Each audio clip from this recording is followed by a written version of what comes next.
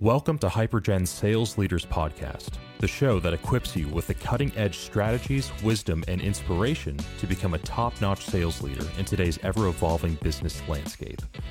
I'm your host, John Mansour, and each episode will bring you in-depth conversations with sales trailblazers, industry experts, and thought leaders who have mastered the art of leadership and revenue generation.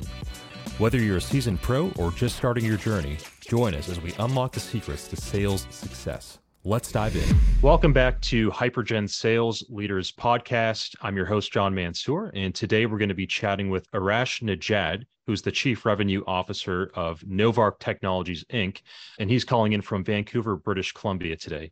Arash, welcome to the show. Thank you so much for having me. Yeah, it's great to have you on. I figure we can start by Novarc Technologies, really interesting stuff as far as robotic engineering is concerned. I would be curious just to hear a quick summary of how you found your role there and a little bit more about what you guys do. Absolutely. So Novarc Technologies' purpose is to build a better world through automation. And today we achieve that with utilizing robotic AI-based machine vision, mostly around spool welding. And so that is welding pipes together, fabrication facilities in North America, Australia, and as well as Western Europe. And I have found my way at Novarc. I have spent 20 years at SAP 500. Majority of that was spent at General Electric and relocating around the globe. And after that, I joined Rockwell Automation, spent 3 years with them. And my expertise are based around outcome-based selling and growing companies. And so after Rockwell, I joined a startup which ended up in a similar role, doing the same thing, being in charge of revenue and taking them to an exit. And they were an AI-based vision company specializing in mining. And once that exit went through, got introduced to Novarc, and here I am. Excellent. Yeah, the million-dollar question we always ask is, why sales specifically? I know a lot of us pursue it from the get-go, or some of us maybe serendipitously kind of land in a spot that we figure out works really well. But I guess what was the case for you going down a sales career path in particular? It's an interesting question because I studied electrical engineering. I have a master's degree in computer and electrical engineering. And I was always fond of science. And I myself, I'm an introvert, so I don't fit the profile of what people believe what a salesperson is. But I spent my high school years actually in retail selling components at Radio Shack for 4 years. And I think that's where it started for me, where I enjoyed the rush. It is really a nightmare to be in sales for an engineer. Every scope changes on a daily basis. Timelines change on a daily basis. And you're dealing with people's and emotions, which tangle a lot of randomness to the process. Again, all of which engineers hate. And so going through the engineering, I spent quite a few years in the service organization, growing up in projects and learning how teams work. And I was always fond of what it would take to get a sale done. I was put through extensive training to do P&L management and dealing with customers.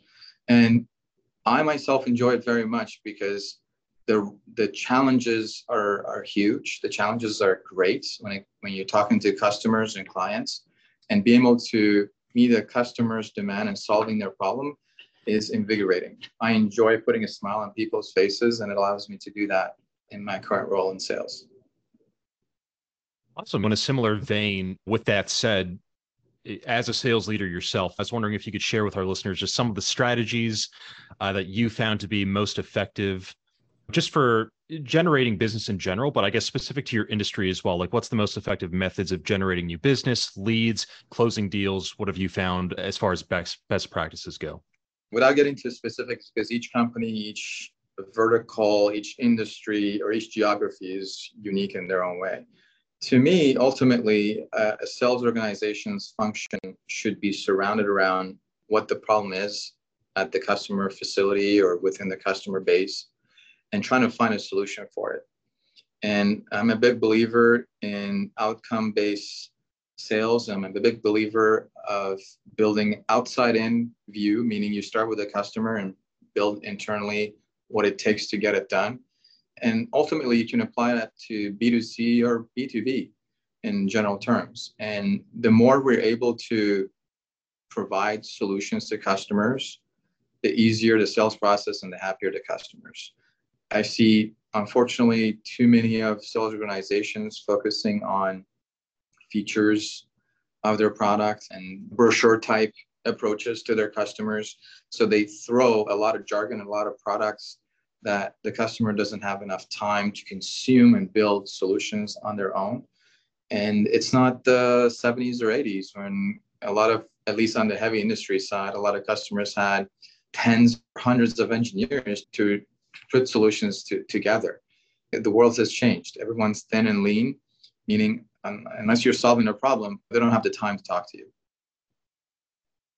Right, right. And I guess specifically in the robotics engineering industry as well. We'll get to it a little bit later on, but as far as staying up to date on relevant industry trends and changes, and also just incorporating sort of real-time data you get back as well, I guess taking those things into account, how do you incorporate staying up to date on industry changes, implementing that in real time into your sales strategy? For us here, there's multiple methods. Obviously, I have technical staff and the team that are attending conferences and seminars. So there's one avenue of understanding what's happening out there, attending shows and understanding also from the landscape of the trade shows where the world is headed. And of course, listening to customers. So I would say that's probably the most important thing. And it's not about understanding or doing everything they ask, right?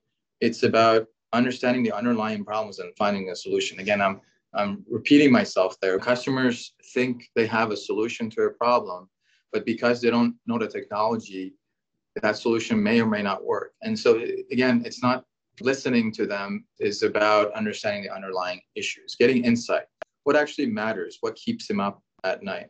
That is truly the most important factor in deciding where to go.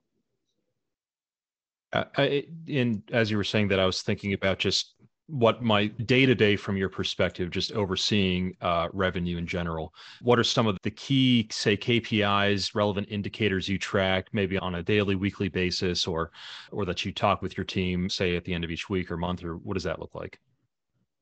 It's going to be typical across not just my team, probably any team. So being a chief revenue officer, revenue is right up there. A lot of lagging indicators are typically showing up in the P&L, so financially driven. I look for leading indicators, and it's going to be dependent on the teams. It's going to be dependent on the sales process and even geography too. But things such as how many leads are being generated and how on the marketing front, and how those leads are going through the journey, how fast they're moving along the journey, what are some of the roadblockers that extend the journey of a lead for it to become a sale. And of course, understanding why we lose, right? And, if a lead comes in, goes through its journey and becomes a loss at the end, it's important to understand that. Ultimately, I'm very data driven. I'm a big believer that if you don't have a way to measure something, you cannot manage it. And I've seen too many organizations where they're trying to manage something that's got absolutely no measurement to it. That is bound to fail. And so the KPIs that I use are indicative and leading of the future outcome, revenue. Yeah, and curious too, as far as any strategies, and there might be not anything groundbreaking here, but as far as that relationship between sales and marketing, are there any kind of best practices you implement day to day that you found help the two segments gel together more naturally, whether it's real-time feedback coming from sales and just that it's just on-the-fly adaptation with marketing strategies, perhaps? No, it's a great question. And every company has got a different twist on to what marketing is. My own belief is, and this comes back to Beth Comstock running as a CMO for GE, a product manager, and product management was actually part of the marketing function. Although they owned the P&L and reported to the CEO of the segment, they were part of the marketing team. So to me, a successful marketing team is the one that actually leads the company forward. They're the ones at the front end understanding what the customer requirements are. They got the research, they got the data, and they're able to tell how the product teams and engineering needs to move forward, what the roadmap should look like. They will design the right brochure, right strategy, right websites, right messaging, right value prop for the sales team to go out, hunt, and close a deal. And that to me is the right way to do marketing. And then sales are basically on the back end, meaning they're executing what the plan is. They're executing all those marketing parameters set. They're utilizing the information from the marketing team. And so the collaboration between the two of them is absolutely key. How you get them to work together, that is truly unique and different every time. I always tell the sales team and the marketing team, every single one of you needs to be a marketer and a salesperson at the same time. Because unless you are, you don't understand what the other team is going through, right? And so I asked the marketing team to go along the journey and see how the deals are closed. I asked the sales team to come along and understand what the marketing teams are doing. I involved them in the research. And so that collaboration and the closeness of the two teams together is absolutely necessary to be successful. Yeah, those are excellent points there. And when it comes to the day-to-day work-life balance, not just for yourself, but also your team, I was wondering if you could share some insights into how you structure that, and maybe any unique things, perhaps Novarc Technologies maybe implements from a workflow perspective. What does that look like? Work-life balance, that's definitely a topic of the year, if not the century after what we went through with COVID. I see a lot of debate around work from home versus coming into the office. Mandatory requirements are coming to play at large S&P 500 companies. Here at Novarc, we're just over 100 people in total, and each team is taking a unique approach. And when it comes to sales, especially, they're always remote. The amount of time they spend at the office is wasted. So we try to make sure they're spending as little time behind their computers, unless it's got something to do with the customer, and away from meetings and office kind of meetings, being in the office, and actually measure that to ensure that they're spending majority of their time with clients. On the marketing team, I would say they're very much centralized here in Vancouver, and they come to the office to be together. Work-life balance is absolutely critical. And what I try to do is I tell the team members, when you take time off and you need to disconnect, you need to disconnect. Nothing in life is more important than themselves, their health, and their family. And work is after. If we're not taking care of our staff, ensuring they're healthy, they're being loved at home, and somebody loves them back, and we can't possibly expect them to produce and perform. And so work-life balance has different meanings to each individual. And to me, as someone who leads this organization, I'm 100% against managing teams, right? To me, it's about leadership and inspiring them to be great, to do great things, and helping them feel fulfilled doing what they do. And so I leave it up to them. They're professionals. We have very few junior staff on the team. They're all professionals. I expect them to deliver what they are supposed to deliver. And it's up to them how they manage their day-to-day activities. Yeah. I was going to ask about, I guess, your own work-life balance. What does that look like? Are you a workaholic, or what is that? What's the day-to-day there? Look, that applies to me as well. Taking care of my health is important. A healthy mind requires a healthy body. I exercise extensively as much as I can afford in time. I have 2 children, and I pay a lot of attention to them. And at the end of the day, those are the things that matter to me the most. And at work, I do disconnect myself over the weekends. I didn't do that before, but I learned through, unfortunately, experiences that as the body ages, and I'm not 20 years, old anymore, you can't do that and expect your body to survive it.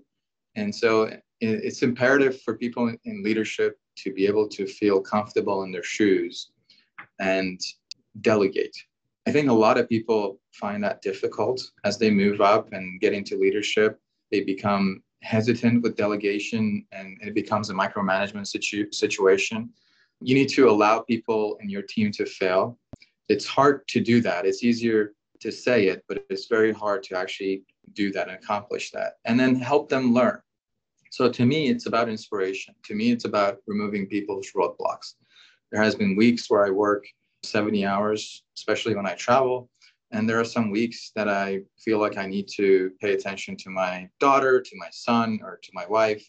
or other family matters or my own health. And I manage that by delegation. There's a great book around how to eat your frogs. I think the writer's name is Brian Tracy, if I'm not wrong. And that's a great book.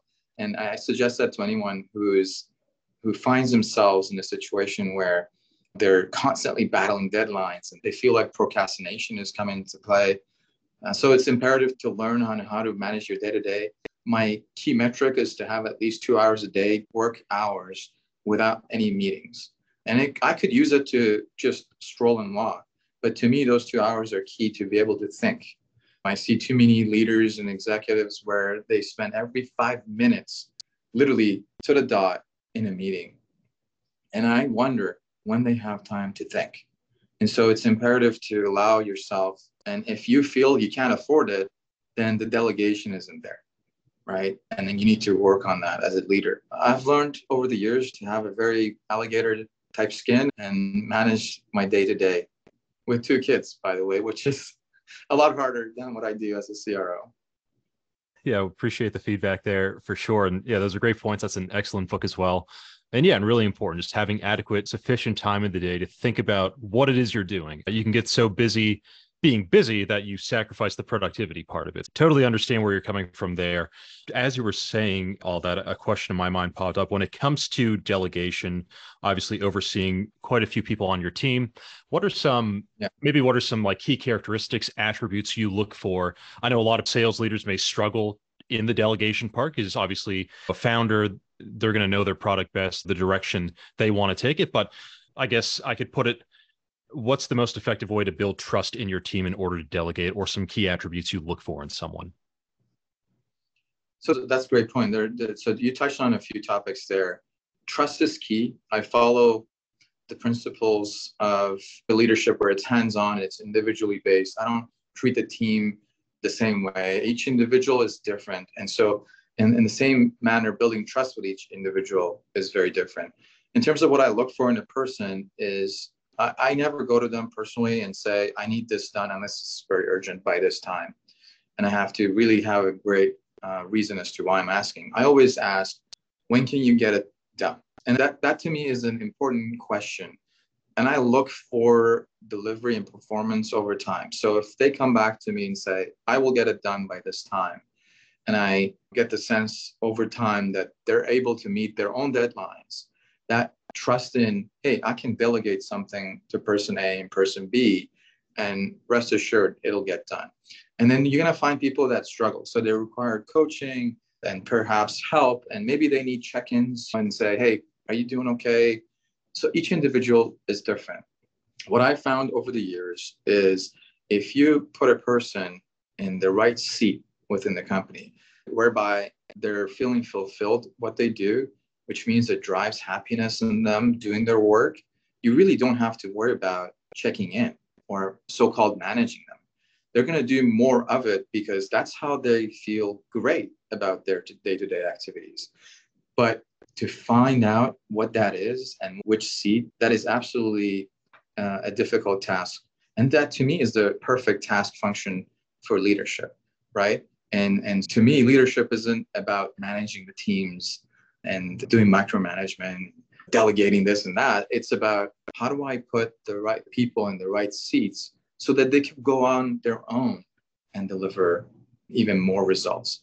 So I'm a big believer in you need to hire smarter people than yourself and let them run with the show. But you got to make sure they're in the right seat.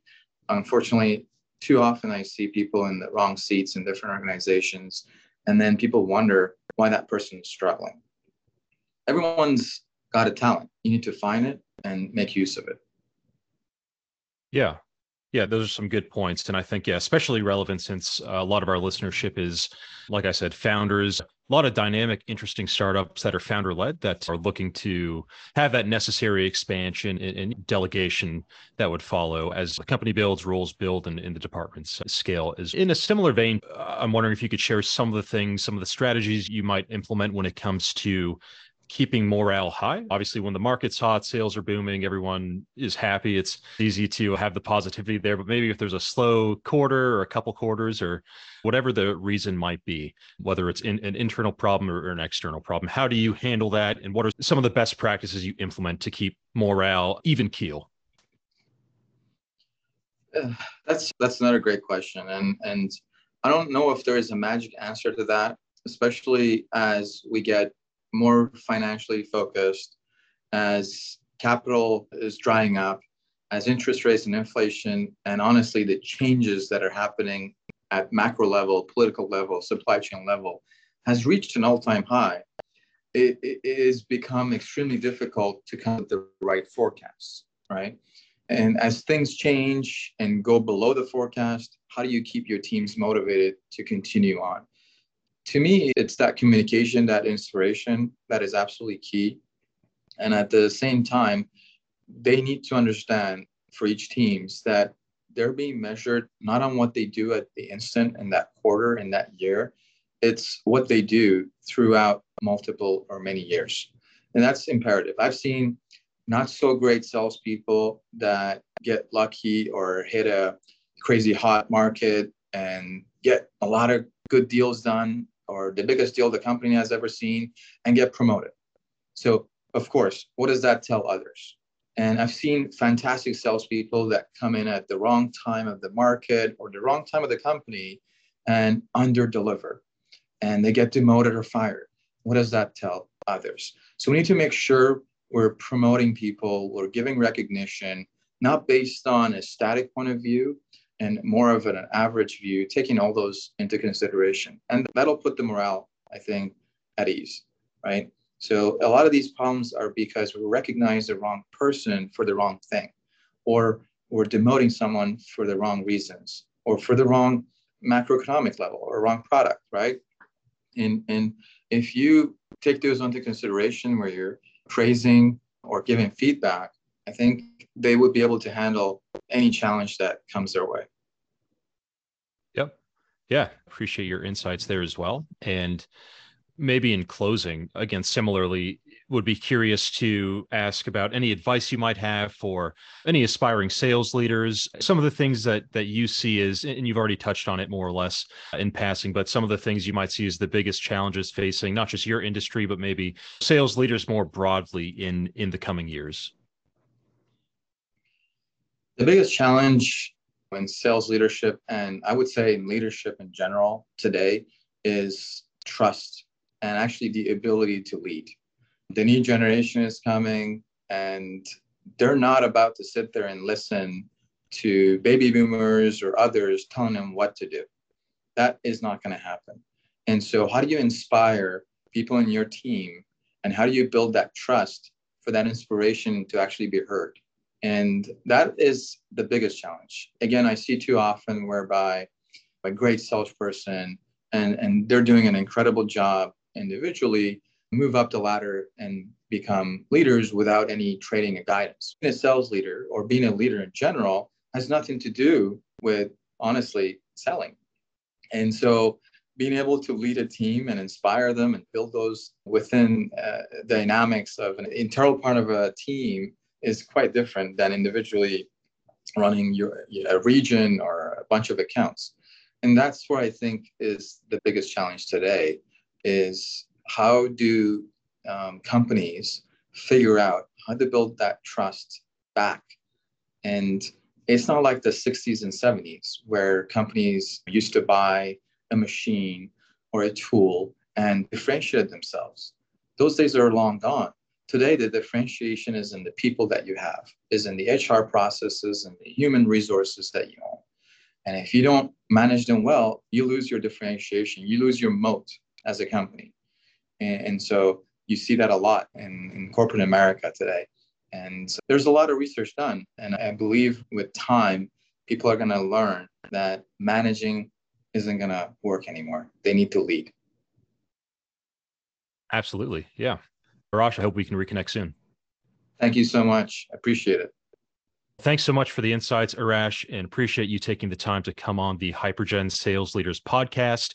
Hope to touch base with you soon. And again, thank you so much.